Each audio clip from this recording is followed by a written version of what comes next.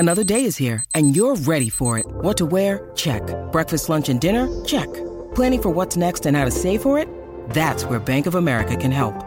For your financial to-dos, Bank of America has experts ready to help get you closer to your goals. Get started at one of our local financial centers or 24/7 in our mobile banking app. Find a location near you at bankofamerica.com/talktous. What would you like the power to do?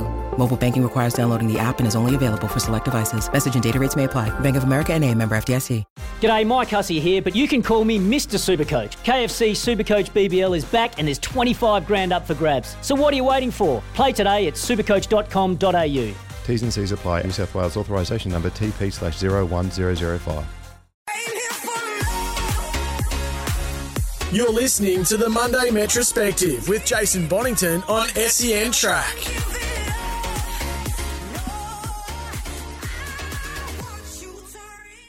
Good morning, people. Monday morning, and that means Metrospective here from 11 till 1 on SEN Track. And as per standard now, and I believe ongoing, my partner in crime, Steve Cleave. How are you, Steve? I'm going really well, Bon. You? Terrific. Had a great night Saturday night. Lots of fun. It was quite frenetic in the early part, wasn't it? There were a lot of interviews, and we had a minute of silence for the late, great Queen Elizabeth II. And they say don't work with kids or animals. Well, we did both on Saturday night, which was, but it was fun, wasn't it? It certainly was. As you said, the first few races we were sort of jumping everywhere, but once we settled into our groove, I think we had a pretty good night. And now what we will do today, next week, I'm going to tap a little friend of mine in at Harness Racing Victoria to see if we can't organise a little bit of a harness racing quiz on Mondays moving forward. But one thing we are going to do today is, well, a couple of things. We're going to do our retrospective review of the races at Tabcorp Park on Saturday night, but we're also going to play out some of the post-race Trots Vision audio so that people can get a greater guide. Steve and I will give you our opinion on the races and how horses went, but sometimes hearing from the winners and exactly what they thought of the races that they contested can help. And at some point after we look at the VHRC Caduceus Classic, which is race 7 on the program, so a little bit later in the card and a little bit later in the show today, we might just have a quick squeeze as we were on Saturday night, Steve, at the futures market. It's not something that I typically get involved with, but there were a couple there on Saturday night we were squizzing that looked okay, so we might just run a rule over those later on. Yeah, no, that sounds great. As I said, we picked out a few that we thought were just unbelievable odds, and I'm the same. I normally don't get involved in them unless there's something that's just way overs, and we did find a couple there. All right, let's get stuck in. Race 1 on the program at Tabcorp Park on Saturday night was it was a weird old way to start the night. Typically, over a long period of time, there's been a belief and a philosophy, and it's been grounded in empirical evidence that they're normally leader peg-dominated races, the first races on the card, for whatever reason. There's a range of reasons or a variety you might be able to attribute to that fact, but they're typically similarly graded races, and once a decent horse finds the front, and they're very even races, generally speaking, and that's probably why horses don't make a move in Metro Maidens and one Metro Win races, which sets up scenarios where it's very, very hard to make ground. Well, the times here, Steve, it should have been hard to make ground, but apparently it wasn't because the Swoopers dominated. It was a big win by Wat Stanley God, who, to be fair, has shown this kind of ability in the past. Yeah, correct there, Bon. He loves to just sit and stalk the speed and sprint home over top of them, but it really wasn't expected Saturday night, and especially with the times they were running, as you suggested. You know, they went 31.2 and 30.5 off a lead time of only 46.7, which is just not that quick. 158.7. As I said, we're so used to these race ones, you know, going at a hectic pace, and 155s generally is the time for that. But yeah, it was a little bit disappointing. Arden Roanoke found the front and capitulated at the top of the straight, which then caused a massive traffic jam. You see, you know, they were 7 wide across the straight, and there was horses ducking in and ducking out and all trying to find gaps everywhere. And Greg Sugars, he sat in when the 3 wide train started to make its move, and he jumped onto the back of it 3 wide, 2 back. And when he went loose at the top of the straight, he just found another gear, and everything else was just still staying at the same pace. He just dropped back a gear and just went straight past him like he was just jogging. It was one of those races, though, normally when you're getting stuck into the reviews, you like a little bit of an easy start. We'll get through race 1 and we'll move through. And when it gets to some of those bigger, better races in the middle of the quaddie. We might have to watch them 3 or 4 times, but this really is a replay that you've got to watch, 6 or 7 times to get a guide on all the unlucky runners because of that traffic jam that you mentioned. It wasn't just along the inside. There were horses everywhere getting no run. Which were the ones that really took your eye? Like Talent Agent for me never got a run. Even Semi's Ideal at massive odds and never ever got out. So there's going to be a lot of forgive runs out of this race, you would have thought. Yeah, absolutely. There was probably 4 or 5 of them there. Lombo Heaven, he got a gap and he shot on really well into second place. So he was one that got fairly fortunate when the horses, they were all just shifting up the track, I suppose, and anything that was off the fence, it just kept getting in their roads as those gaps kept closing. What did you say? Got around the outside of them, so he was in clear running. But our Classy Reactor was up sprint lane. It was okay, but just got pegged, so maybe not as good as we expected from it.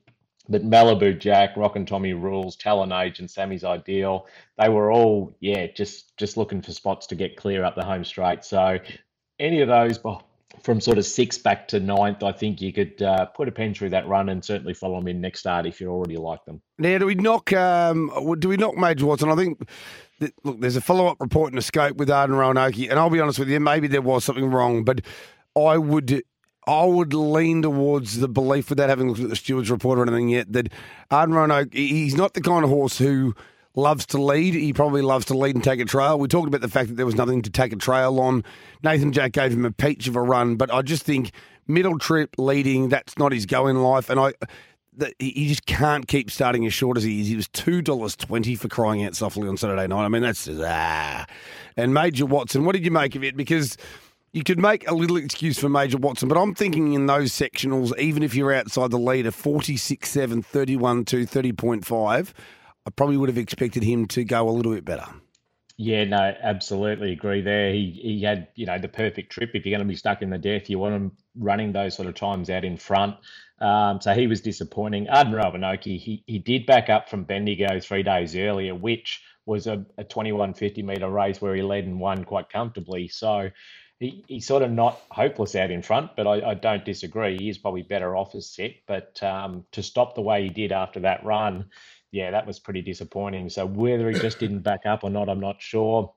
And Balenciago just made a mess of it at the start when they tried to kick off the gate and hopefully hold the front, but or at least lead us back, and it just tailed around the field. So certainly put a black line through that one.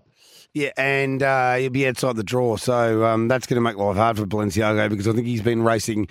A lot of his recent form has been pretty good, hasn't it? But it's been in beautiful positions in transit off good draws. Now that's going to make life a lot harder. And the one that I liked in the race, Sassiola, was just a pass mark. If that was behind the leader, got dragged back. It's funny, isn't it, Steve? Some horses can lose their momentum and pick it up again very, very quickly, and others can't. So you can't judge them all exactly the same way sometimes. When you have that momentum halting run, the snap-sit sprinters can pick themselves up off the canvas quickly, but those who grind through their gears, they might only seem like they get held up for 50 metres, but it might actually equate to, 8 or 10 metres in terms of how close they might have got to the winner, or even winning races if they have to slow all that momentum and then restart the engine again, so to speak.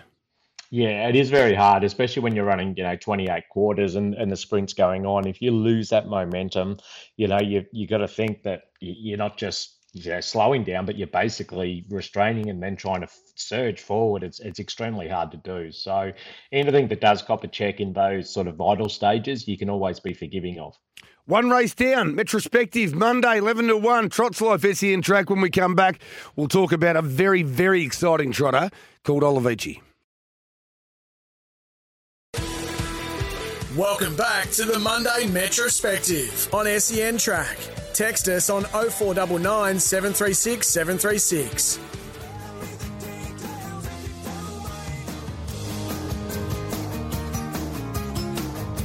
Welcome back, people.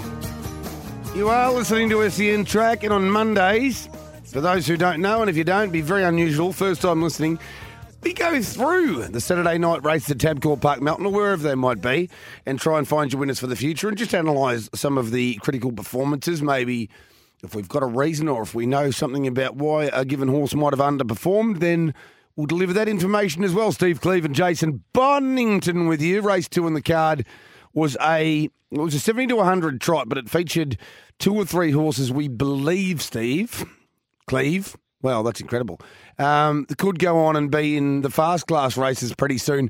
Olivici, Just Believe, and also Mufasa Metro. I'm interested, first of all, in your thoughts on Mufasa Metro and whether it's a big forgive under the circumstances, whether it was jury's out, or whether you were disappointed.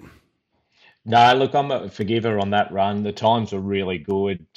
Greg gave his horse a really good run out in front and kept him running. And I think it just proved a little bit too much first up from Mufasa Metro. And, nothing beats match fitness. And I think he'll certainly improve off that run.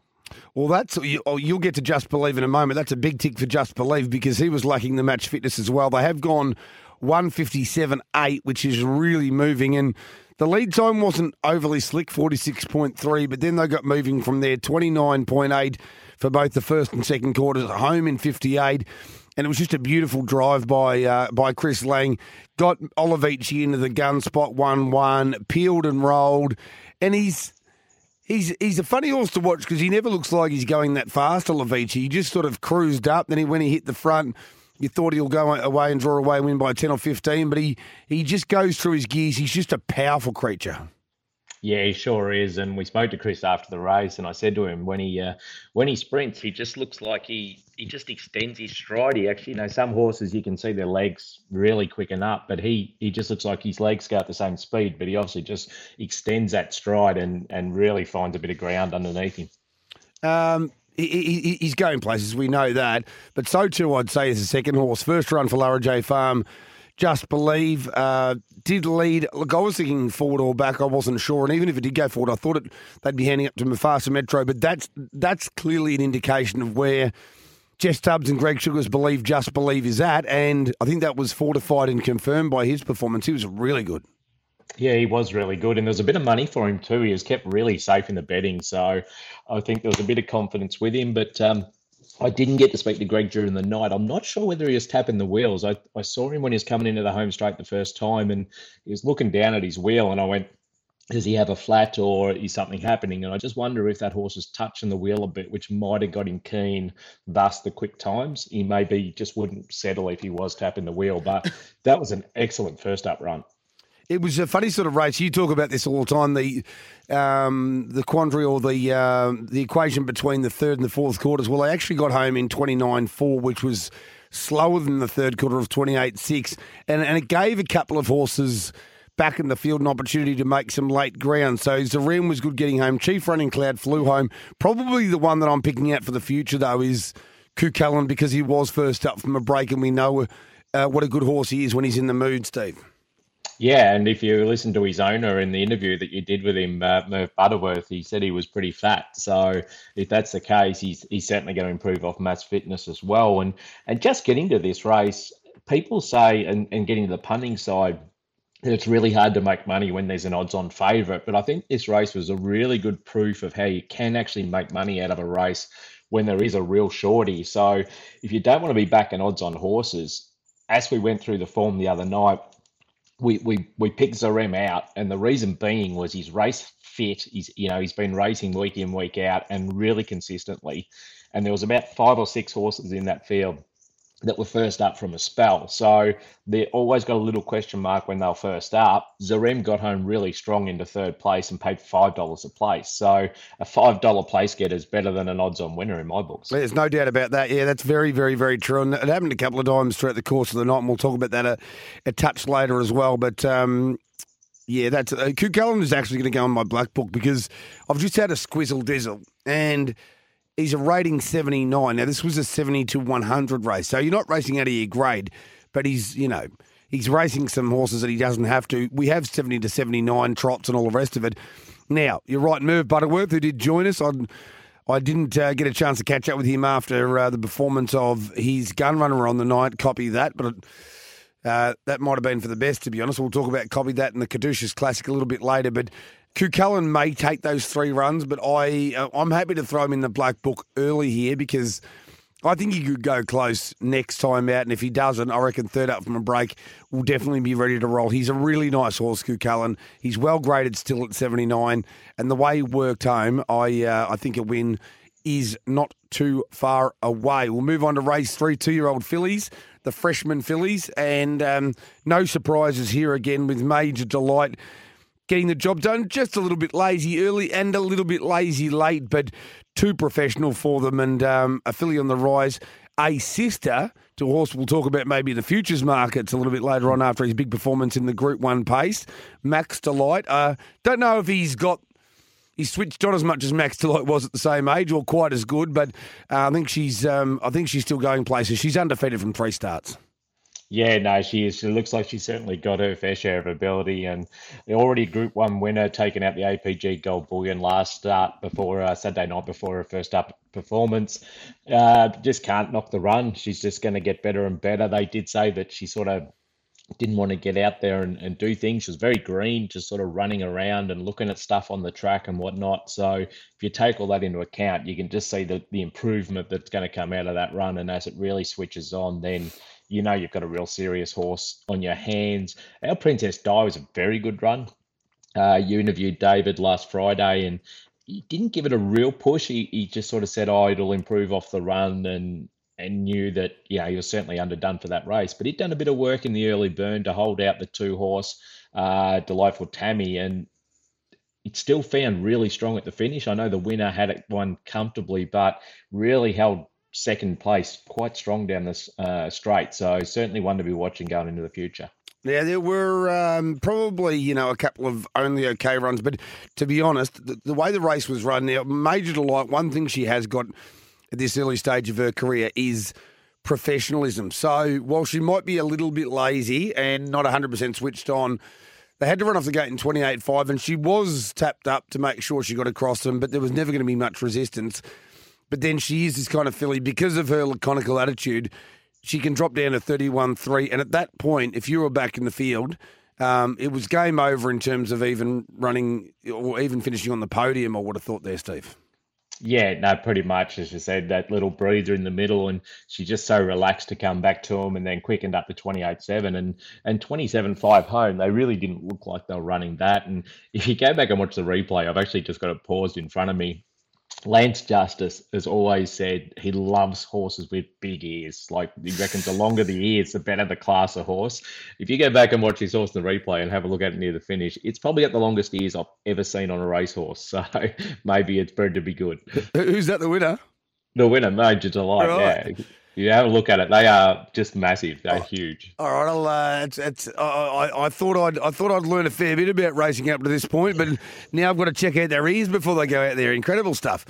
Well, if having big ears is going to make you classy, well, that might be why I'm so good. Absolute wingnut. Right. Now, Aussie Sweet Pea. I just want to touch on it because I did think it would run second. Jack Law made the decision. They've got to teach this filly how to be a racehorse. She's got a few screws loose, likes to go forward, race very aggressively. Well, she went back, and I thought you made a really a quality point last week, Steve, talking about Monsieur Delacour in particular. But so we talk about third and fourth quarters. What we often do is we bunch the last 800 metres in together and constantly talk about last halves, don't we? So the last half here was pretty slick, 56.2. But in this case, the more crucial sectional is the last 400 metres, and to be honest, probably the last furlong or 300 metres is even more important because Aussie Sweet Pea has only peeled very, very late, had to come wide around them. And we'll talk about the last quarter here, 27.5, and probably made up 5 or 6 metres in that time. So we have a tendency to talk about last halves, but really when you're thinking about how well did a horse get home, you've got to check exactly when did they peel in the run and how fast were they going at that point. And I was very, very contented this was an excellent run. Yeah, I was just watching the replay while you were talking just to get exact guide on how many lengths got beaten. It's probably only made up half a length, I reckon. So if you actually work out that the leader's gone 27.5, it's got home still just under that. So if it's made up a length in that time, then you know that's, and going wide, it's certainly put in a good finish getting to the line. So pretty happy with that. It's just green as grass. You see when the stablemate actually got going, MJB, it left her. She sort of lost half a length, and then once Jack got her going, she sort of got up outside of it, but didn't really switch on. But the last 100 was when she really seemed to knuckle down. I think, again, it's a horses for courses situation, I think, particularly. So this is why you get so much peak domination when they're running home quick times, because the horses going wide, sometimes you mark them out in your own mind, or you get the sectionals and it says this horse was 8 metres behind the leader and this is 10 metres behind the leader and all the rest of it. But when you're going wide and they're sizzling, it's, even as a driver, you would know this, Steve, balancing them, keeping the momentum going, you're actually losing ground most of the time while you're trying to make ground. So in these races, I'm really big on the ones that can come out wide and make any ground at all, because basically, it's just worth its weight in platinum to be on the pegs in these races. It really is. And I suppose the other thing to watch in that regards, and you said about balancing them up, if you're backing horses that have to come from behind and they're going to be going wide, you want to make sure they're not a green or a rough goer or a bit, not a great traveller, because if they get a little bit wobbly on that corner, you're losing more ground and speed at the same time. Whereas if you've got a horse that pretty much rails like a greyhound, and even though you're pulling it out 3 and 4 wide, it just paces beautifully and zips right into it. Those sort of horses you can back confidently, knowing that they're going to pull out and go whooshka. But a horse like this one, who's very still green and erratic, you watch her sort of wobble and go in and out as she starts to straighten. You're not making any ground when they're doing that. That's actually losing ground, losing speed. So that's another thing to watch when you're actually betting on horses that are coming from well back. I've actually made Aussie Sweet Pea a black booker on that effort. Joining us in the studio now, before we go to the news, Zoe wearing what looks like, I don't know, did you find this? This is what I like to call Hamilton Island corporate. But it's true, isn't it? I've absolutely nailed that. Nim said it's resort wear. Yeah. But it's somewhat like if you're on a resort but you had things to do. Yeah.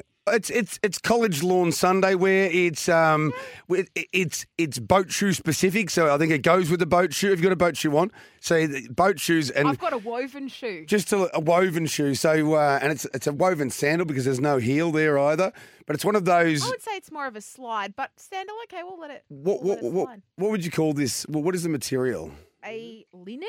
Yeah, linen-esque? It's one of those soft crushed linens that not supposed to be. It's supposed to look casual and just thrown back a little bit. Am I looking casual? You look like you look like you could live next door to JD's family in Brighton or Toronto. Really, yeah. This does look a little bit Brighton. This is where you just throw it on and maybe go down and get the paper, get a coffee, take my little dog out, a skinny, ultra skinny. Zymil milk, soy milk, almond milk, mocha magic. Yep. Do you know magics? I didn't think they were a real thing. Yeah. My friend's been ordering them. Apparently they are a real thing. Apparently they're very good too. I wouldn't. Now, I did send you something the other day before we go to the news. You got to be a bit careful that Tel Aviv is the most expensive city in the world at the moment. Yeah. I'd back off buying any more linen blouses between now and when you go. Noted. No more linen. And probably no purchasing when you're in. Actually, just walk around Tel Aviv. Maybe act like a homeless person there for a little bit. Maybe act like a street person. Very expensive. I wouldn't wear that while looking like a street person. I don't think they'll believe you. But yes, maybe I do want to present myself like that. You know that woman. A catch me if you can type situation. No, the woman recently who went undercover as a rich person, but really she wasn't rich. So it's the other way around. It's like undercover boss, but like an undercover like somebody in poverty. She was poor, right, but she was acting rich, and everyone. Yeah, JD knows who I'm talking about. Yeah, she's like, I think. Oh, Anna. Anna, that's I reckon. Anna's story. Yes. In my resort wear. Yeah. In Tel Aviv. And maybe you can put on an accent like her as well. This is kind of what it was like. We're going to the news. We'll be back very soon. Great to talk to Zoe. Welcome back to the Monday Metrospective on SEN Track. Text us on 0499 736 736. This is my song. Yeah. This is my band from back in the day. 'Cause love is like the sun, shining with his back towards no one. At night I go and... Yeah, good with the Jungle People. I know you're a fan, Steve. Absolutely. That's why I sent that to JD this morning. Yes, it's a. Shameless self-promotion here. It wasn't even me, but I'm You're singing along to your own band song. Well, it happened. I'm gonna go on the quiz circuit, but who knows? Actually, I can't announce who it is. People will know who it is. I can't say, can I? And the next Australian Idol, there's a mate of mine that's it's going to be having a bit of a crack. I can't say that. Is it me? It's not me. I think it's Jason. It still might be me. It's not me. It might be me. I don't know. It could be me. Thanks for joining us, though, and good luck with everything. And hopefully, we spoke about some stuff that we're not going to speak about on air, off air. But hopefully, you don't get yourself into trouble. Just when you're starting in Morocco. Yeah. Well, just don't spend too much. Either spend all your money there and come home before going to Tel Aviv, or don't spend any money there, so you've got $5 left, so you don't have to get yourself into awkward situations in the Israeli. Is it the capital? Is Jerusalem the capital? Tel Aviv's the capital. That's what I said, in the Israeli capital. Right, race 4 in the card at Tabcorp Park on Saturday night. Catch a Wave was too good. They had a little crack at the start. A couple of Josh Jenkins got this right. So too did Dan Malicki. And I think you might have even been on the same page. Mighty Flying Hard ran off the gate a little bit, got in behind the leader, and that was the spot-on place to be. But Catch a Wave, once again, very dominant. Weirdly, even though he did it so easily, he probably didn't look like the killing machine, but that sometimes happens when you're in front, Steve. You don't look quite as impressive, but he won with plenty in hand. Yeah, he certainly did. It was a little bit of a worry the first time around. He didn't want to score up, and he's got those little quirks about him, but once they got him going the second time, he was all good to go, and he got off the gate pretty quick. Mighty Flying Art had a little... not so much a look for the front, but just got the speed on enough to be able to jump onto its back when Shannon's man couldn't quite hold that spot. We got the first 4 between us. I had Sahara Tiger in. He's my 4th selection, but Josh had it. He was pretty keen on it. He had it in for second, so it paid huge to place as well. But they all filled out in the single file, which you don't normally see in an 8-horse field. And Catch a Wave was just left out in front doing his own little thing. But they still ran good time, 155.2, 29.6 first quarter, then a breather of 30.4. And the game was over then, 27.5 down the back and 27.8 home. Mighty Flying Art had the perfect set leaders back to get up to second. But the horse, and I'm black booking Sahara Tiger, he was 6 lengths off him at the 400-metre mark, and he's got beaten 15 metres. It was a massive run second up from a long spell. It was very good. I should mention earlier, God bless you, I believe there was a sneeze right at the start of this particular progression, and I just want to make sure you're okay, Steve, or as they say in Seinfeld, you're so good looking. You're so good looking. Right, race 4, Catch a Wave, yeah, Sahara Tiger, excellent. Black Booker for me. Can find a much easier race than this, and it was such a big progression second up from a break, as you mentioned. Kaki Nui and Shorty's mate. Kaki Nui tried to make a dramatic move at the start, didn't quite work out. I thought maybe they were both a little bit below because Shorty's mate's just been oscillating a touch, but there's not much more we can say about the remaining runners. Julian made a dramatic move. But he was first up from a break and he just got tired, and we spoke about the fact that he's better over the short trip anyway. I thought his run was fine. You just need to find a more appropriate circumstance and maybe a short course race, I think, Steve. Yeah, I think he just, I don't know, watching the race, I was sort of surprised he went so quick down the back, especially, they were going 27.5, and when I was watching the replays again this morning, it reminded me back to, I think it was last prep. He did the same thing. A couple of his runs, he seemed to go early on him.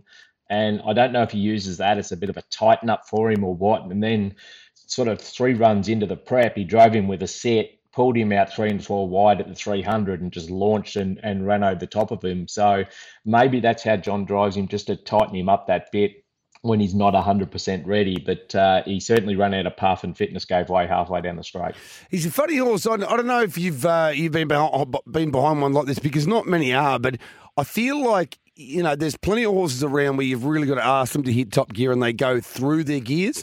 I feel like Hool in the end, I'm not even sure John asked him. I think John just peeled him and he said, okay, well, if we're coming off the fence now, it's time for me to charge forward. And he didn't even look like he was going that quickly, and he dropped a couple of fast horses that were following him at the time, just very, very easily. That's that's his blessing and his curse, I think, Tooley, in the end, is that that push-button speed, he explodes so quickly. But for many horses, Celetic's probably one of them. There's a number of them around. The sprint probably lasts for about, 300 to 400 metres, and we probably saw that. Even though he was fresh, that's sort of who he is, I think, even going forward, Steve. Yeah, no, 100% there. And he has got dynamic speed, as you say. I mean, he's left Celetic behind when he drops his bum and takes off. And I tell you what, it's really good sitting behind horses with that speed. Sometimes, like you say, they don't feel as flash when they're out in front and just rolling along. But you'd remember my little mate, Indigo Bay. Yes. He would come from impossible positions at the top of the straight, and you'd weave a gap, and all of a sudden he just ran straight past them. And the feeling that horses with that high speed gives you is just, it's like getting in a motor car and, just dropping the clutch. It's quite exciting. Yes, there's no doubt. And it's exciting even to watch, let alone be in competition. Right, we're 4 races down. We've got 6 races to go. We will come to some audio from the post-race interviews on Trot Division a little bit later, including one with Tom, which has been greatly patronised. Wasn't he? Cool kid. We'll talk about Paul, the other leg in a moment. We might even go to a break soon and then come back with that audio. But wasn't he a ripper kid?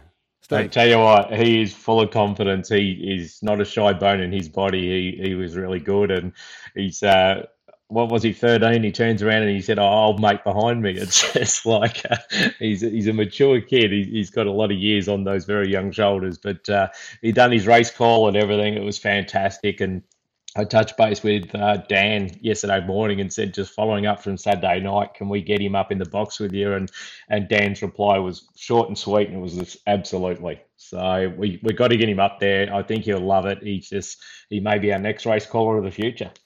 Yeah, one for I think I don't know whether he might be Leon Cameron's nephew.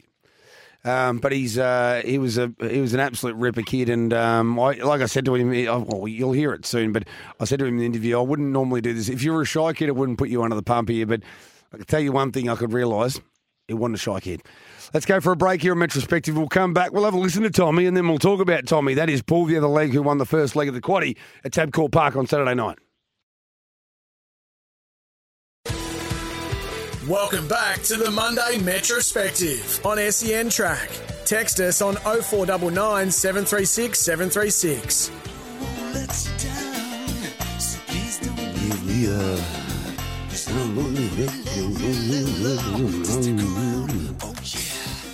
Give a word to say.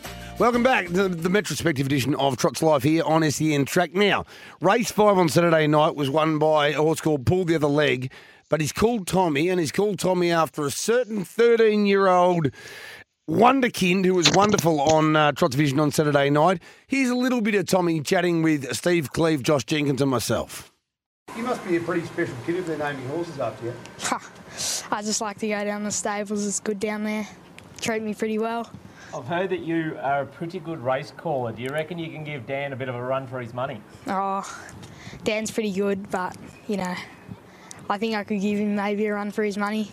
What is your future in the game, Tom? Is it race calling? Is it are you going to be a driver, trainer? What's going to be a punter maybe? What does the future hold for you? Oh, I don't know yet. I like all those things. Like doing the form and then driving them around the track sometimes back at the Gath. So hopefully train it someday, whether it's gallops or harness, but love it. So yeah, good. If you've got any aspirations to be a race caller, because Kate keeps wrapping you up as a pretty good caller, we get to speak to Dan every race up here. How about we hook you up and get you up in the box with him one night? Oh, that'd be awesome. Yeah, I'd love to meet him. I'll have to have a word in his ear after this. Yeah, thanks, guys. No, you're not done yet, Tom. Oh, no. Yeah. I want to know how old you are, first of all. I'm 13. Now, you seem like a pretty confident kid. You're not lacking in confidence anyway, it would appear. Does that sound about right to you? Oh, don't mind it, because we got 2 younger kids running around the house, so got to keep them in place, especially my younger brother Will, who's probably watching this right now going, what are you doing on the TV? Yeah, so Tommy, do you reckon we're doing all right job doing the form, or have you got us covered? Will, I don't know. Will's probably just watching at home going, look at this idiot on the TV, so... Hi, Mum. Yeah, Tom. Hi, Mum. I love that. Tom, I wouldn't do this to you. If you were a shy kid, right, I wouldn't do this to you. And if you don't want to do, you don't have to. But you just watch the race that happened right now. The Pull the Other Leg won, yes? Yeah. Major Mel ran second. Yeah. Can you give us the last 100 metres? Oh, okay. And it's Pull the Other Leg leading by 7 metres. Major Mel making a big run up the sprint lane. But it's Pull the Other Leg. He's race clear 7 metres and Major Mel gave a good chase up the inside. But Pull the Other Leg, he won by 3 metres in the end and Major Mel just on the inside. Rick Riley gave a good run. I don't know. No, mate, hey, round of applause in the studio. That was outstanding. Hey, stay there, Tom, for a moment. Dan, if you're with us, that was a good showing as he got the ability that he requires. Mate, I'm going to vacate here after race 8, so if you want to come up, mate, and call the last couple, it'll be good for you and it'll be good for me too. Yeah, awesome. Hey, by the way, Tommy, he's the best in the business, the best there's ever been. So you go up there and have a chat with Dan, and that could be the start of your career. But I think there's some schooling for the next 5, 7, 8 years to come. Well done, young man. Okay, thanks, boys. What a great kid. He really joined into the process and it was a lot of fun, wasn't it, Stephen? And Tommy did get the job done, pulled the other leg, won with comfort. And I'll tell you what, I reckon in that interview, young Tommy was over racing it on a couple of occasions and the horse was as well. Yeah, no, absolutely. He done a great job. As you said, he's full of confidence. He's definitely not shy. And, he pulled Rick Riley out of his memory banks. Remember that he ran third. And he also got the finish right. Pull the Other Leg had kicked clear. And the final margin between first and second was 2.3 metres. And he called it down to 3 metres. So that was pretty impressive when you look at all that. Just outstanding. Like I said, I think even at the time he probably could have gone back to 4th and 5th. He seemed like he had that kind of mind that he watches them very, very closely and very much enjoys the trots and obviously the gallops as well. I just about fell off my chair when JJ asked him if he wanted to be a punter later on in life. I thought to myself, I've got myself in a lot of trouble with that. Let's keep him to training at this stage, team. But he was a good winner, pulled the other leg. And he's one of those funny horses that they come over from New Zealand, and I think even you mentioned this wasn't a really expensive purchase, yet I don't know. I get the feeling now that maybe Andy has had a good opinion of him right from the word go, and to be honest, that's 4 starts, 3 wins, and the race that he didn't win, he's parked out and not been beaten far in a 54-8 middle trip at Melton, so he's a very progressive horse.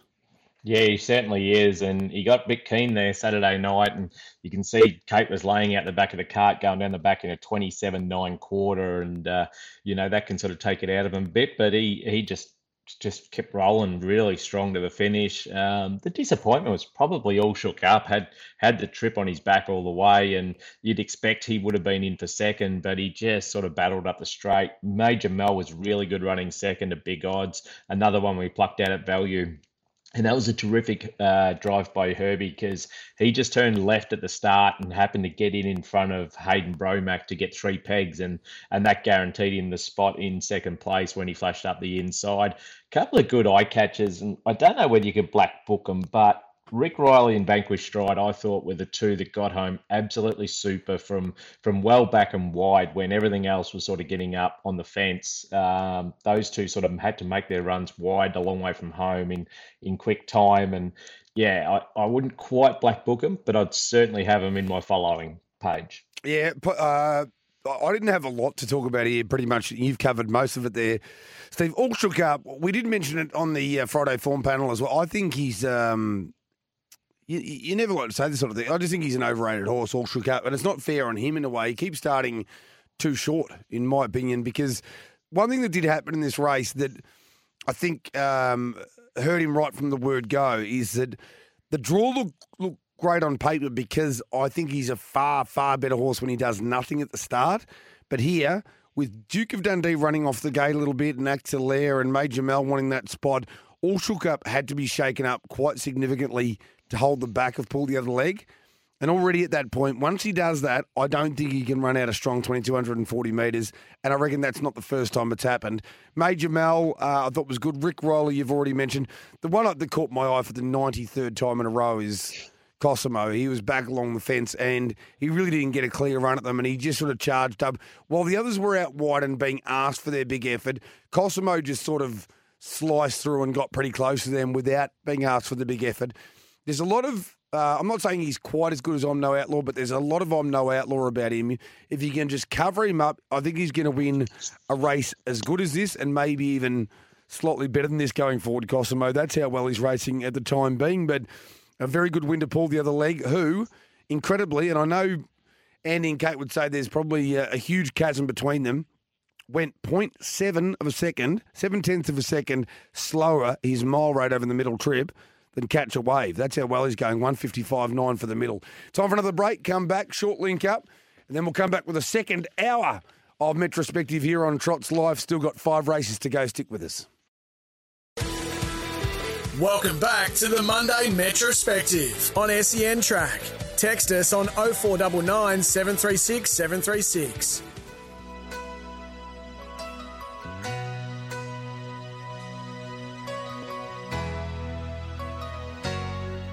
Working hard to make a living, bringing shelter from the rain.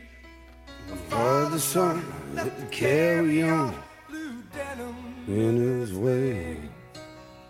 Oh, she's a working class man.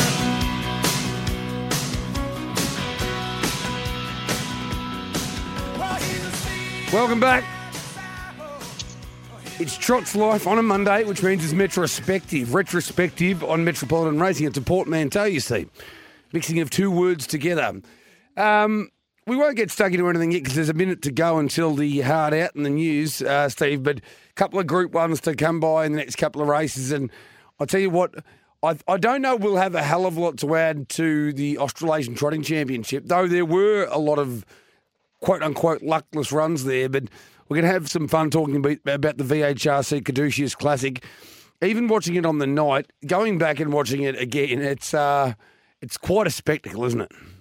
It certainly was, and it was actually interesting going back and watching the replay a few times, and you saw a few different, watching each horse individually, I suppose, gave you a bit more perspective on the race, but it was a crazy speed early and it was a crazy finish late, so it was a great watch, and yeah, it's exciting with what's coming forward with our all our big races leading into the summer. And we've got a little bit more audio as well. We'll have something from Chris Alford after the win from Aldebaran Zeus. He was also joined by a young fan. Jack was with him, and VHRC Caduceus Classic, an emotional, I reckon, Mick Stanley after the horse they call Hendo got the job done for a big Group 1 towards even bigger targets. He's being set for the Inter-Dominion Series and maybe even, based on a tweet I saw from Michael Guerin, the New Zealand Cup.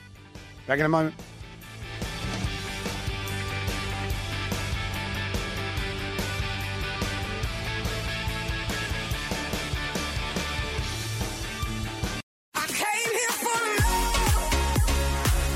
You're listening to the Monday Metrospective with Jason Bonington on SEN Track.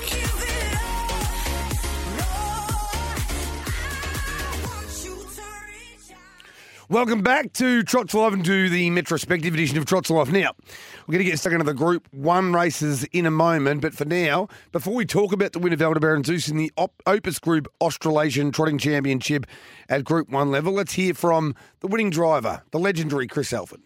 This horse, despite his achievements, he continues to be underrated, probably not after tonight. Hi guys. I was very happy with Zeus tonight. He didn't know sort of what was going to happen in the run, but once we found the front, I thought we might have to take a trail if something come put pressure on, but the runs didn't come till 1,000 out, and he'd had a pretty easy lap, and just sort of had to run 1,200, and he felt great in the run, and although he sort of looked like he was getting tired, he sort of half switched off halfway down the straight, and but he still had something to give, I think, at the finish. All right, some interesting thoughts there. And I can tell you, if that's what the audio sounded like in the studio or not, we'll have to get that sorted for next week because I sound like I'm in a tin shed. But anyway, that's fine. We move forward. Race 6 versus the Group 1s, and quite interesting that the public was sort of suggesting if somebody had the But I don't. It's hard to work out who he might be talking about exactly. But there would have only been a few that could have done it. But he was open to the idea of taking a trail. It's funny when you watch the race. I think a lot of people, without hearing those post-race interviews, Steve, would think, well, he was desperate to lead all the way. But that wasn't the case. That's just how it turned out. And when those runs come, as you'd know full well, a lap out and you've gone pretty easy and steady, there's no way you're handing out from there.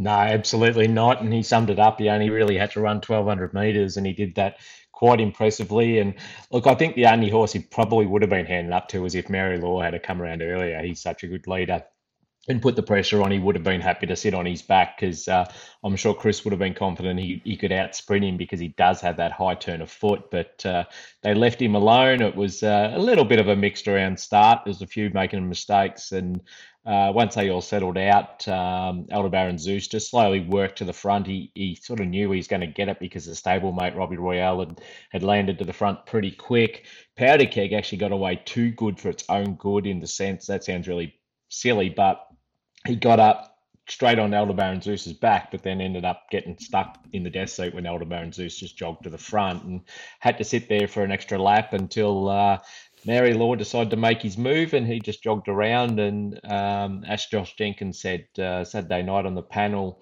Zeus pretty much dictated to Mary Law what was going to happen, not the other way around, and that's where he pretty much had that race won, and it was an impressive run. And look, Mary Law went really good in second. Baldica, who sat on the pegs, one of our favourite horses of all times now. It just keeps running places at massive odds. It got home really good for third. Sundance Courage got home really well for fourth, only just missing third. Adele got home really good from the 1-1 and then 1 out and 2 back. And then Robbie Royale and Parisian Artiste, they were sort of just weaving their way through the pack at the finish. But the winner, the hats off to him, he led all the way over the long distance. And as Chris said, he didn't have to do much early. So it was just a 1,200 metre sprint and a 27.6 down the back, pretty much just put it to bed.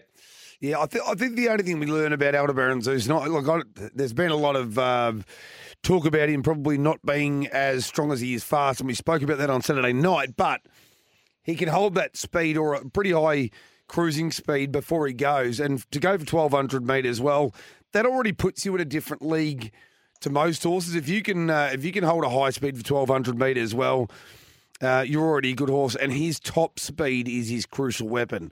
That 27 you mentioned off the back, and he can just do that. He can do that just by pressing a button. Multi Law was incredibly brave.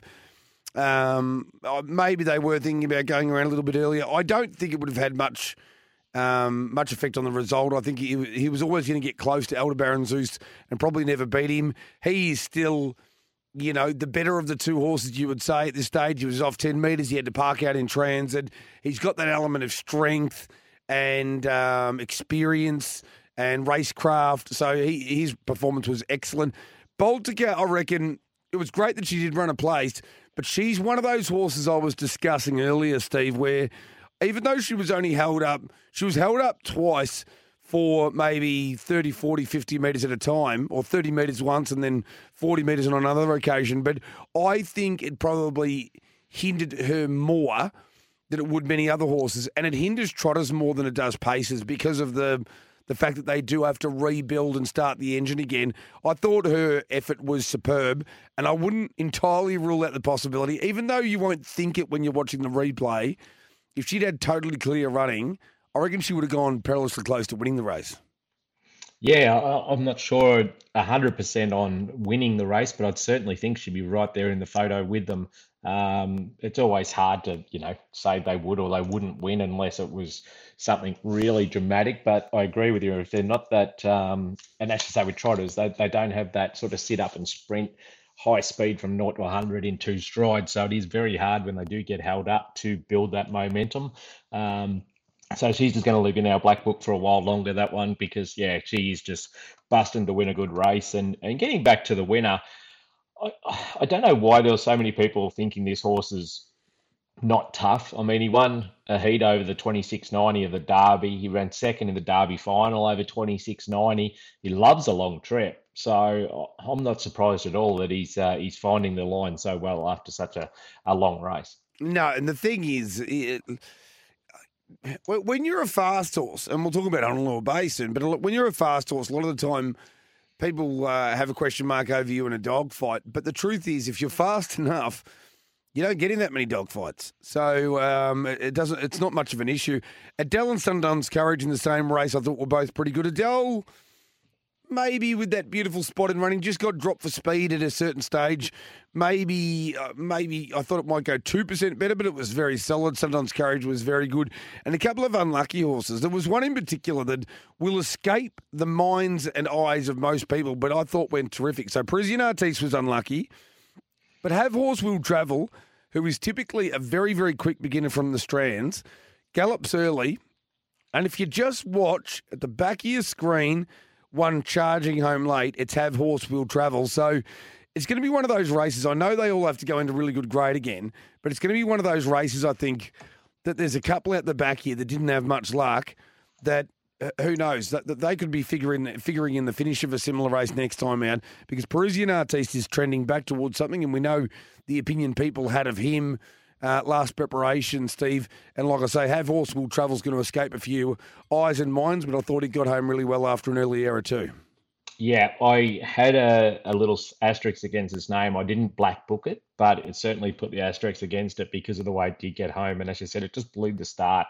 And you sort of thought, well, that one's over and done with. But it was really flying home and kept running through the line really strong. So certainly one you got to watch. It is hard. I think it's a 119 rater. So it's not going to find an easy race, but I think it's certainly going to be right in the finish, next time it does everything right. Let's go for another break. When we come back here on a Metrospective edition of Trots Life on SEN Track, we'll hear from Michael Stanley chatting with his great mate, his old mate, Josh Jenkins, after the win from Rock and Roll Do, and he was a bit emotional too. Then we'll go through the Rock and Roll Do win in the VHRC Caduceus Classic at Group 1 level. Welcome back to the Monday Metrospective on SEN Track. Text us on 0499 736 736.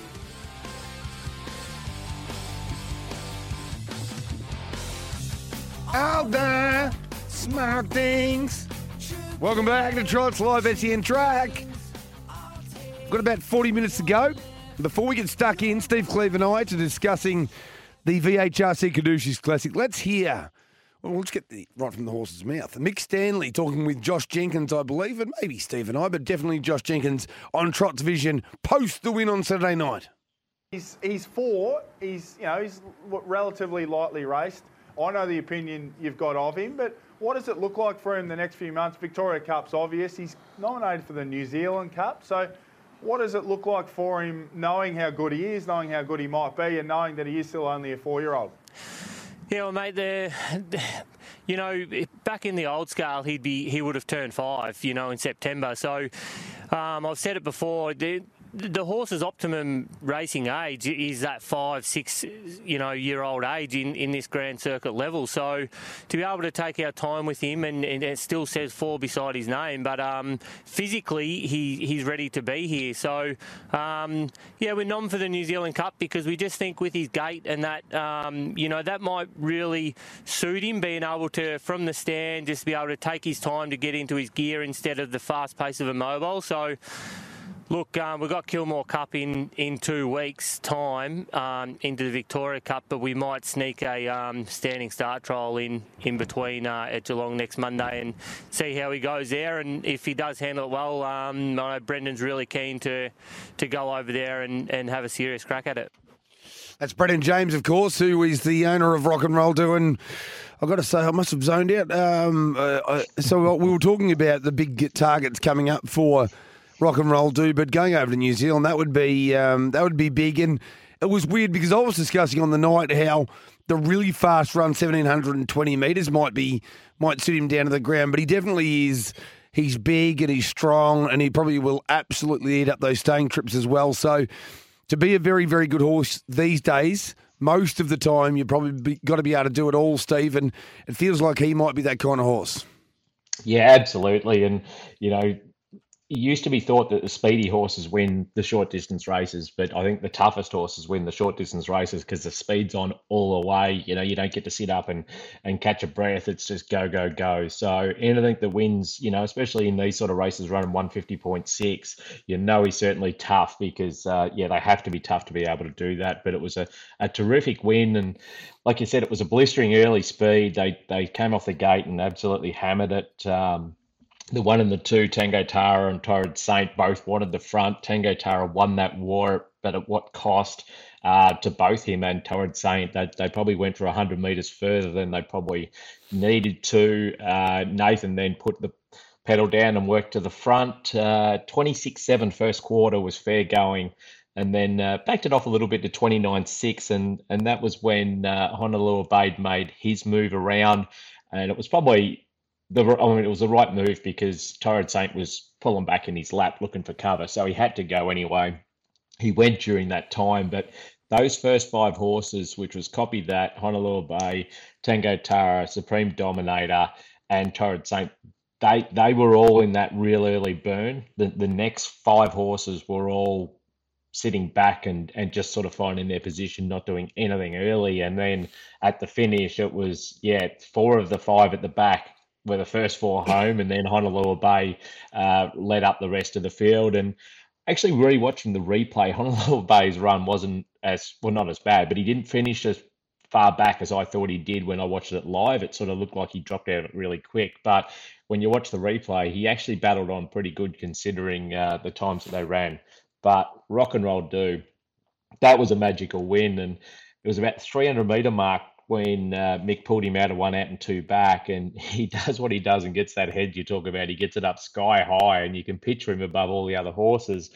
But the way he took off and how hard he travelled up to him, I turned to Josh, and he'd only just pulled 3 wide, but I said, mate, you're home here. He just looked like the winner the moment he pulled out because he was just coming at him so quickly and so impressively. And it's great to see because he's had a few little issues. He's done things wrong, but Mick's got him right on track at the moment, and that was a really good win. Yeah, it totally was. And it was, the margin tells you the story. We'll talk about some others. We'll unpack this whole thing over the next 7 or 8 minutes, right? But the opening cut was predictable. I think I might have even mentioned on Trot Division to Dan Malecki, let's imagine it's a 26-8 first quarter. Well, it was 26-7. The lead time 6.7. Whenever they break 7, that's quick. So they've absolutely launched here. The predictable part, I think, was Tango Tara versus Torrid Saint. The unpredictable part, for me at least, was Copy That continuing to blast forward until he got the top. And once he got there, it was very interesting because even then I thought to myself, that's okay. Honolulu Bay is in the spot. He's 1-1. Doesn't matter if he gets dragged back. And I'm going to say it for the 193rd time. I'm certain this horse is at his absolute best when you come with one run with him. And if it was him coming from a similar position, I think it would have been easy. But I can understand from Mark Pitt's perspective, he was thinking, well, I'll tell you what, you've burnt so hard to get the front, Nathan. I'm gonna come around now because you're going to back it right down now, and we'll probably walk for the next 700 metres and then sprint up another 400 metres. No doubt that's what was going through his head. It didn't happen. So they have backed it down to some degree, 29-6. But really, even before the third quarter got rolling, they'd started running hard and fast again. Like the pressure was quite incredible. 150.6. And you think about Torrid Saint going about a second slower, but running all the way in front. It tells you what a difference, Steve. When you get to that 150, 151 mark at a track like Melton, every tenth of a second creates a different scenario, doesn't it? Like every tenth means almost a full second, really, because you're talking about one race where the leader's been able to lead, dictate, and win, and here where the leaders couldn't pick their legs up at the finish. So this was truly as brutally run as you can possibly imagine. And I'm with you to a degree. I'm a lot more forgiving of Honolulu Bay right now than I probably was on the night for a couple of reasons. One, I don't think he's a breeze horse. But two, when you think about the horses that went through that early sperm with him, even though he wasn't totally involved in it, they've all finished a fair way behind. Yeah, no, absolutely. But and it's funny watching the replay. It felt like there was more pressure in the race than what there was. Honolulu Bay was behind, like a length off the leader. all the way down the back straight. Nathan just got that horse running on his own and made Honolulu Bay chase. He didn't even he only got a halfway up alongside him at the 300 when Rock and Roll Do actually pulled out. So he still hadn't even got to his girth at that stage. So all that speed, all that pressure actually wasn't there. It was just the speed that was put on by the leader, which just proved too much first up. But then Honolulu Bay sort of got to him, but he got to him tired, as I said, having to do that work, chasing him. And then that's when the speed come in. And as I said, you watch Rock and Roll Do, he hit the line super. He's got such good finishing power. And I think that's where Mick likes the New Zealand Cup. You know, it's over a distance. And if they do happen to, you know, go hard and a few of them make a few runs and he's the last one on the scene, then he's going to be coming home like he did Saturday night. And then getting to the Beaten Brigade, it's a lineup of absolute sit sprinters, isn't it? Oh, well, let's go through them one by one quickly. Max Delight has had to weave, was in a position to come wider, but then got pushed back in and Greg's just had to follow the speed. So Max Delight, even though, and this is, again, talking about the last quarter being slower than the third quarter, but Max Delight has been enormous first up from a break, no matter which way you look at it. So Max Delight was last to the top of the straight, getting dragged back by Torrid Saint. So not only did he have to sort of sprint home, he had to pick up off being restrained. Like Greg was just hanging out the back of the cart, basically. And, you know, Greg's not one of those drivers. He's always sort of got him up and sitting up there good. He's had to come off where I'm just clicking through the replay so I can get it all absolutely spot on. But we're about 180 from home when Greg finally gets him to the outside, and he's pulling out on a fairly severe angle to get off the back of Bulletproof Boy. We hit the 100-metre mark, and he's still 2 lengths behind Willie Go West and a length and a half behind Bulletproof Boy. And in 100 metres, he has flashed home and beaten them both to the line, which is an outstanding effort because we know how well those horses get home. Yeah, amazing performance. Bulletproof Boy, really, really, really good. Willie Go West, I thought, joined in at the right time. And again, we see him more as a leading type. Then you go back to, so Supreme Dominator probably got held up a little bit. Wasn't really involved in the early burn pass mark. I thought he would have got up the straight a lot better than what he did. He was held up around the corner, but when he got clear air, those horses have all got around him and gone past him. And I was just a tad disappointing, especially after the way he went last week. I thought he got home really good last week after being held up.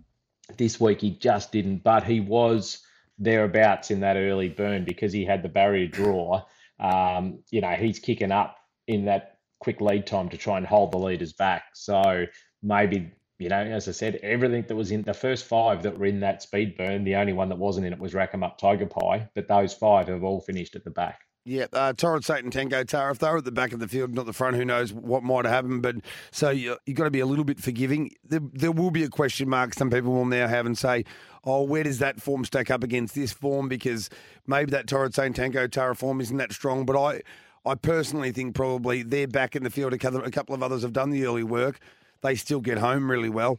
Copy that. Can he bounce back from a run like that quickly enough to win a Victoria Cup? We've got a few weeks for a Victoria Cup. Look, as long as there's nothing wrong with him, then I suppose he probably should be able to. It'll just be see what comes out in the next few days. I said it was a gut buster of a run, 26-7 first quarter after, working his way to the lead, and then 27-1 down the back. And like I said, 56-4 first half, 55-2 second half. And yeah, let's just hope he does pick up. If he picks up, he's a real bloody good horse. So, you'd expect him to be competitive in the Vic Cup if he does make it there. Here's the amazing thing. I said we'd do this for a moment before we go to the 12:30 news, but early markets for the Group 1 Victoria Cup on October 8, okay, pre-noms. Copy that. Honolulu Bay and Spirit of St. Louis are equal $5 favourites. So just swallow that down for a moment when we're going to talk about some of the value about the horses that beat them home on Saturday night. Better Eclipse is 9, Bondi Lockdown 9, Expensive Ego 9. But the ones that we saw, so Rock and Roll Do's now been backed into $18, and understandably so. But you go even it was 31. You go even further down the list. If Willie Go West was somehow drawn to lead, he's 41 and 11. Tango Tara, Torrid Saint, both 51. But surely like Bulletproof Boy at 101 and 20 to 1 the place, and probably even more so Max Delight, 101 and $21 a place. Like, if you don't have something, if you don't have $2 each way on Max Delight at 101 and 21 now, I just don't know. I don't know, Steve. Yeah, well, as we said, I'm not a futures bettor. To tell you the truth, I've never, ever looked up a futures market because I've just got no interest betting that far out. It's just too hard. And then Josh sort of looked at us and said, guys, have you seen this? And we're like, what? He showed us $101.21 on Max Delight for a horse that you pretty much know is going to make the field. He's won it before. He's a really good horse. But to see him finish off like that says he's definitely on the way back. And that's just crazy odds. So we had to have a little dabble at that, at those odds. I know it's still a long way out, but they're the sort of odds that you do want to take in these futures markets because you can have a very small outlay and get a very nice return. And I've even forgot about the bet. You could wake up the day after Victoria Cup and have something in your account and go, oh, I forgot I backed him 2 months ago. So $101 is just crazy. Well, this is the reason why we don't bet into futures markets, right? Up to the $14 chances, there's already 115% in the market. By the time we get down, 121, 128, 131, it's about, with the horses that are there, it's about 150, 160%. So that's why you never want to play into futures markets. But then they do this. I mean, honestly, I don't want to tell people what increments to bet in because it's entirely up to them and you've got to bet to your budget and all the rest of it and gamble responsibly. Call 1-800-858-858. But say you only had $15 to spend, I wouldn't even worry about the win.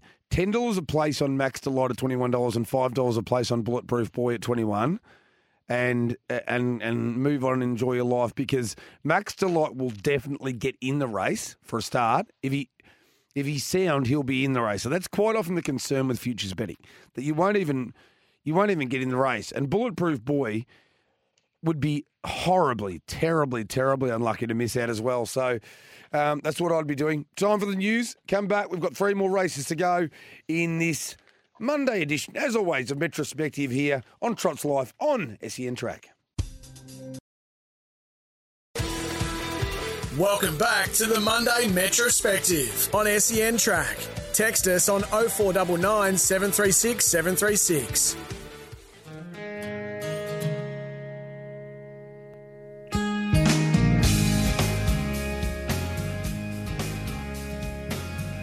A bit of Matchbox 20. That's 3 a.m? No, that's 3 a.m. Right, a few races to go here on the Metrospective edition of Trots Live. And we move forward to the Group 3 Alabar Vic Bred Platinum Pace. And a great win from an old friend of yours, Amelia.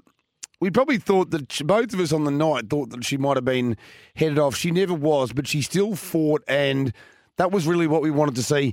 Clearly her form has been trending in the right direction, but in a way it was definitely continuing that trend and that ascendancy because she did have to lift. The mile rate was pretty good. It's still not the Petillon that we saw win in 154-1, the Vic Bred semi-final as a 2-year-old, but it's definitely, we're heading in the right direction, aren't we? Yeah, she's certainly tracking back in the right direction now. She's a big, strong mare. She's beautiful to look at when you're out on the track. And, she's definitely one of my favourite girls. But she just found the front quite comfortably. They did get out the gate fairly well, 45.1. Ruby Wingate, Michael Bowman, he knew exactly where he wanted to be and he made sure he got there. Lara J. McRae crossed the fence first and let Mick get across, and then she ended up to Petalonte. Nikki Nana struggled with the early pace, sort of got dropped off early, and Ardeshang Lee and Just Hope then back behind them. So they were well sprung out. The first, 400 metres, they all sort of tacked up and got back in line once they put the brakes on a tad. 30.9, 32nd quarter. Then 27.5 down the back, and Ardeshang Lee had the job of charging up into the death seat and taking Just Hope right into the race. Petalonte really got sort of Petillon, depends on which way you want to pronounce it, got really keen going down the back. That's when they ripped a 27.5, but got home in 28.5 and just kept kicking to the line to hold the win. Ruby Wingate was excellent running second. She's just going absolutely super. I think her last 5 starts now is 3 seconds and 2/4, so she's really knocking on the door to win one. Just Hope, I think there's a fair bit of improvement there, just never really sort of dug in like she could. Well, not didn't dug in, but probably never looked the winner. As we thought she would. And Arda Shangley, who's going very well, just stuck on for 4th. Yeah, she's going great guns, Arda Shangley. It was another really good run. Like you say, Ruby Wingate, the form coming through that series that they contested recently, that's going to stand up. There's probably 4 ways, isn't there? There's Petillon, Petillonte, Petillonte. I think I mix and match. But Big Amelia, she's definitely a good filly. There's no doubt about it. I wouldn't mind your appraisal on Just Hope. I'm wondering... Look, you look at the sectionals, actually, and the fact that Petillon's such a good filly as well, and you think to yourself, 2.3 metres, that's probably about right from where you came from, but maybe it's just my elevated opinion of Just Hope, but I kind of thought when she was about to join in, I thought the Just Hope that I've seen at her absolute best would have probably, if not won the race, then it would have been just a head bobber at the finish or like very, very little between them. And she didn't quite get there. I've got a funny feeling, and based on the slightly conservative tactics, that there's just been maybe a little hiccup somewhere, and she's 1 or 2 runs away. But it was still good enough, but I don't think it was her at her best. No, totally agree. It was good, but it wasn't great. The fact they went 27.5 down the back, she had cover. 28.5. So there's that last quarter disparity where they run slower the last quarter. I thought she would have peeled and went bang and just said thank you very much for that. But when she didn't and even struggled to sort of get to Petillon, 2.3 metres, I thought maybe she gets beaten ahead if anything. But the way it was run, I thought it really sort of suited Just Hope to flash home late, but just didn't see that sparkle about her yet. So maybe you're right. Maybe something hasn't been quite right with her, but hopefully that run will top her off and she'll start bringing her best very soon. And Clayton Tonkin gets all the money because he's the owner, as mentioned by you, I think, to Mark Pidd on Saturday night in the post-race interview. But he was probably, it was probably a tough time for everyone after race 7, really, when you come off the track and you think, well, I thought I was making the right decision. So you really want to bounce back as quickly as you can. And he was able to with Petillon in the Elabar Vic Bred Platinum Pace at Group 3 level. Then we move on to race 9. Funny old race. Ray Green needed a change of luck. He got one, but the margin wasn't massive. But I feel like the win was relatively dominant in a way from Argyle, Steve. Yeah, it had a bit of work to do early when they went to war into the first corner, and he is a big, rough-looking goer. I'm not sure whether, if he was a smooth pacer, I reckon he nearly could have actually held out Gilligan's Island, but he looked like he put a few roughies in there every time Nath went to really push him out. So he ended up having to take the sit on Gilligan's Island. From there, yeah, you'd sort of think he was going to be the winner if he got clear air. But top of the straight, Gilligan's Island just wobbled and sort of got up I suppose it was before the top of the straight, just got up the track a bit, which gave him an inside run probably 20 or 30 metres before the sprint lane. So Nathan didn't even have to steer him down. He just was able to go straight through in a straight line, which certainly helped him sort of burst through and get his momentum up without having to be steered down towards the inside. He does feel like a horse. I'm just watching the replay again now. Like the win still wasn't, anything superb, and Nathan had to ask everything of him, but he looks like the kind of horse that I think down the track, the harder it gets, the better he'll probably go. He just seems like he'll keep going at a relatively high speed without... He might not have that snap turn of speed at the moment. He is a bit rough going. He's got some quirks, but I feel like he'll actually be better off in better races. Yeah, I don't think he's a leader's back style horse. I think he's probably better off out and running, at the 400, not trying to zoom him up at the 200. And once he sort of got going, I reckon his best bet was, he was probably going better after the line, than what he was 100 metres before the line, if that makes sense. He was really just starting to wind up, and he was doing it pretty comfortable on the line. And it's a bit of a confusing one again. Sheffield Spark, he probably looked the winner on the corner. You thought, wow, this is his chance to bounce back, but just didn't savage the line.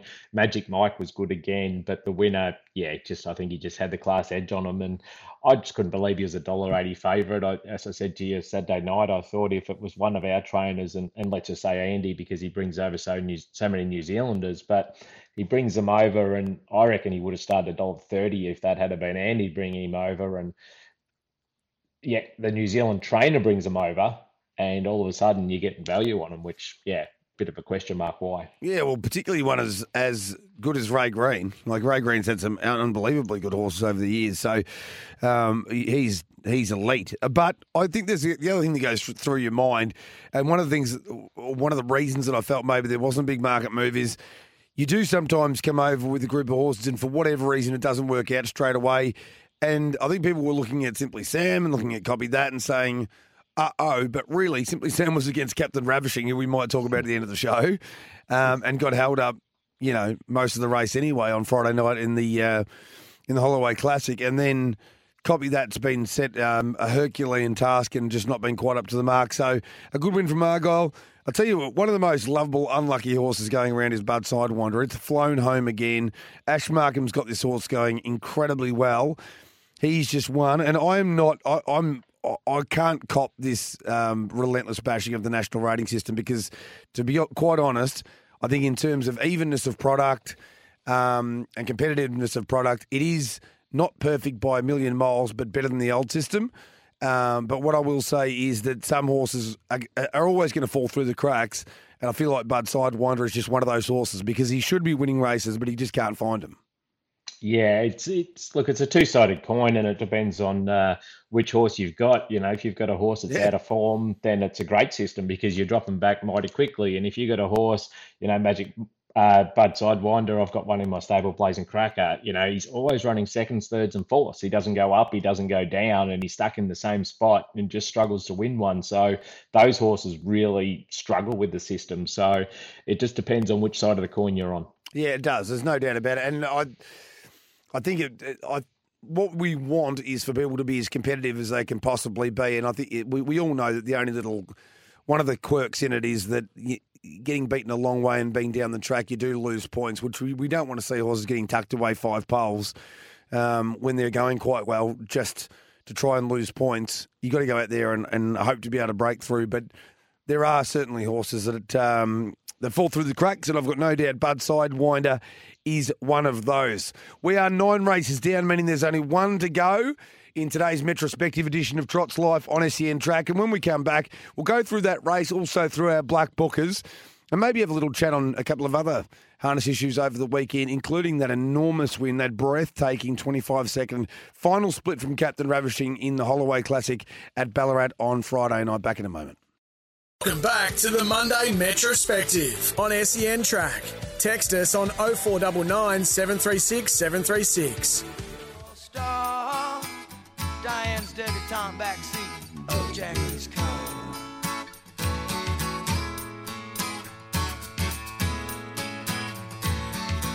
That's great guitar, that. Sucking on cheddar outside A little bit of John Mellencamp, or John Cougar Mellencamp. The Cougar.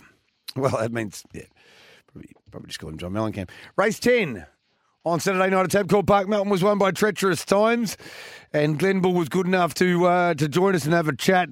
Another son of Captain Treacherous, well bred out of Van Sumik, as a matter of fact. And I'll tell you what, just having watched the replay a few times, Steve, what it really just did, it's just worried a couple of others out of it here. Over the odds looked at him covered, just as well as Bolting, and Treacherous Times just said, I'm going to keep going. I'm not going to get a hell of a lot quicker, but I'm going to keep going here in the last 100 metres, and I dare you to run past me, and they didn't. Yeah, correct. And you look at the sectionals for that race, he got away with murder, and when they let you get away with murder and you take advantage of it, you should come out the winner, which he did. They lead time of 47.6, which isn't very quick. 159.3.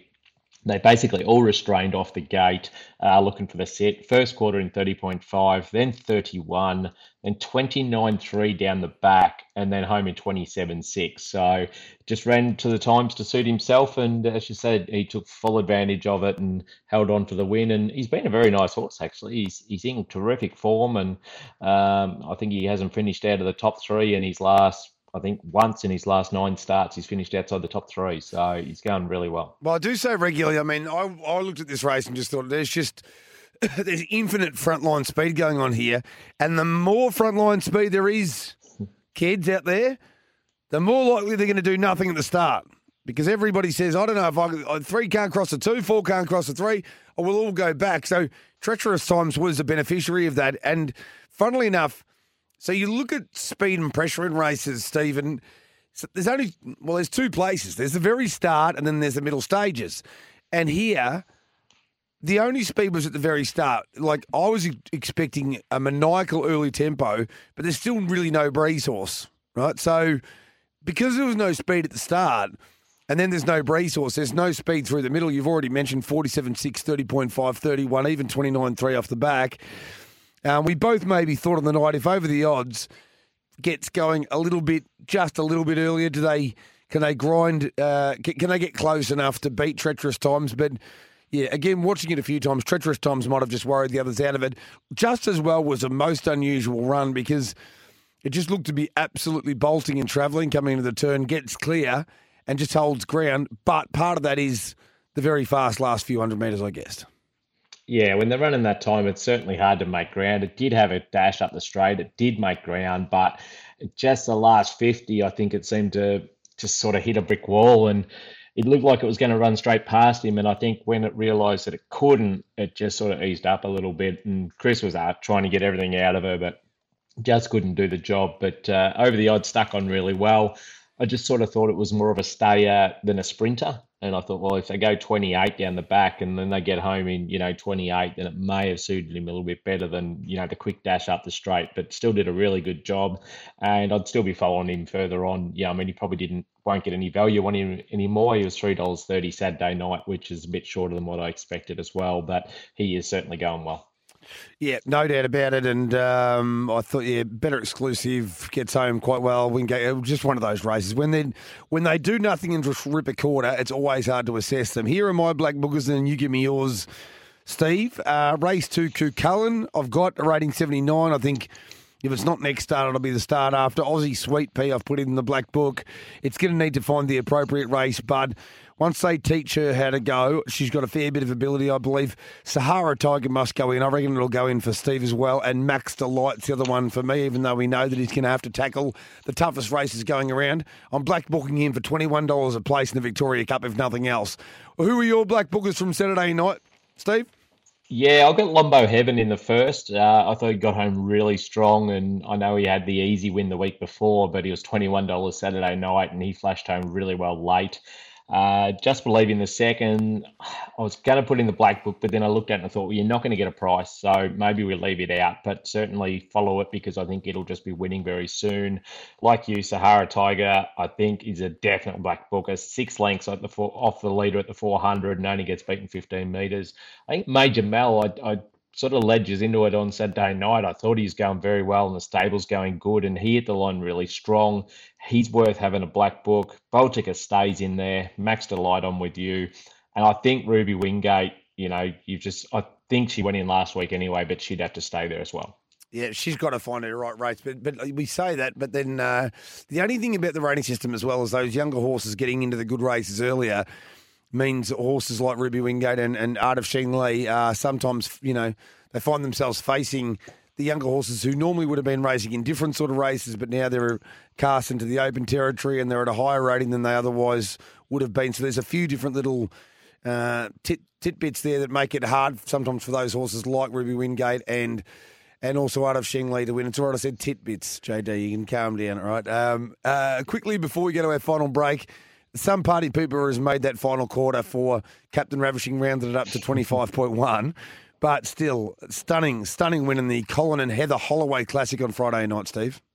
Yeah, it certainly was. And look, I know he only raced really a half. It was a bit like Aldebaran Zeus only racing 1,200, 32.7 and a 31.4, which it's small fields. It's really hard because everyone just goes back into Indian file. And I mean, the stablemate actually rolled up hoping to get Simply Sam out and running, but he didn't. So he just sort of locked him in there. But they're just sort of boring races, and I hate it when we go that way. So I like big fields when there's a little bit happening, and I suppose you get a bit more mid-race pressure on. But Mark got this one rolling down the back in 27.7 and stretched out for a 25.1, won by 36.5 metres, and was doing it a little bit greenly. He hung in halfway up the straight and hung out and ran around a bit, and still running those times. Sort of got the speed wobbles up a bit, but you don't get much quicker than that. And he's certainly a good horse going forward, and it'll be interesting to see how he goes in the big races. I know a lot of people are wrapping him up for the Derby at the moment, but you don't win a Derby off a half. But he's certainly got the ability to be matching it with them. And I suppose if he's got a cold sit on any of them,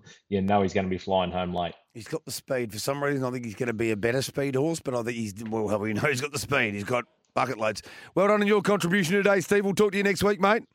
Thanks, Brian. Looking forward to it. There's Steve Cleve, and that's been Metrospective. I'll hang around for another 30 seconds, but for now, final break. Come back and we'll wind up towards trackside with the Brown Dogs, Sammy Highland and JD today. Welcome back to the Monday Metrospective on SEN Track. Text us on 0499 736 736. A little bit of Shania to say goodbye from Crossline today. And just a little lesson. And it's not a lesson that I just learnt now, but a lesson I've known my whole life. Whenever you take a multi, find out whatever the shortest leg is, or for the little bit of sugar, the one that doesn't mean anything and you think is the moral that can't lose, that's the easiest one, and just take it out. Just take it out. Catch a wave a couple of weeks back in the trots. It never works. Love everyone. Sammy Highland, the Brown Dog, and JD to take you through trackside. I'll be back tonight at 6 p.m. to dominate Peacock and the Lids Fly. God bless America.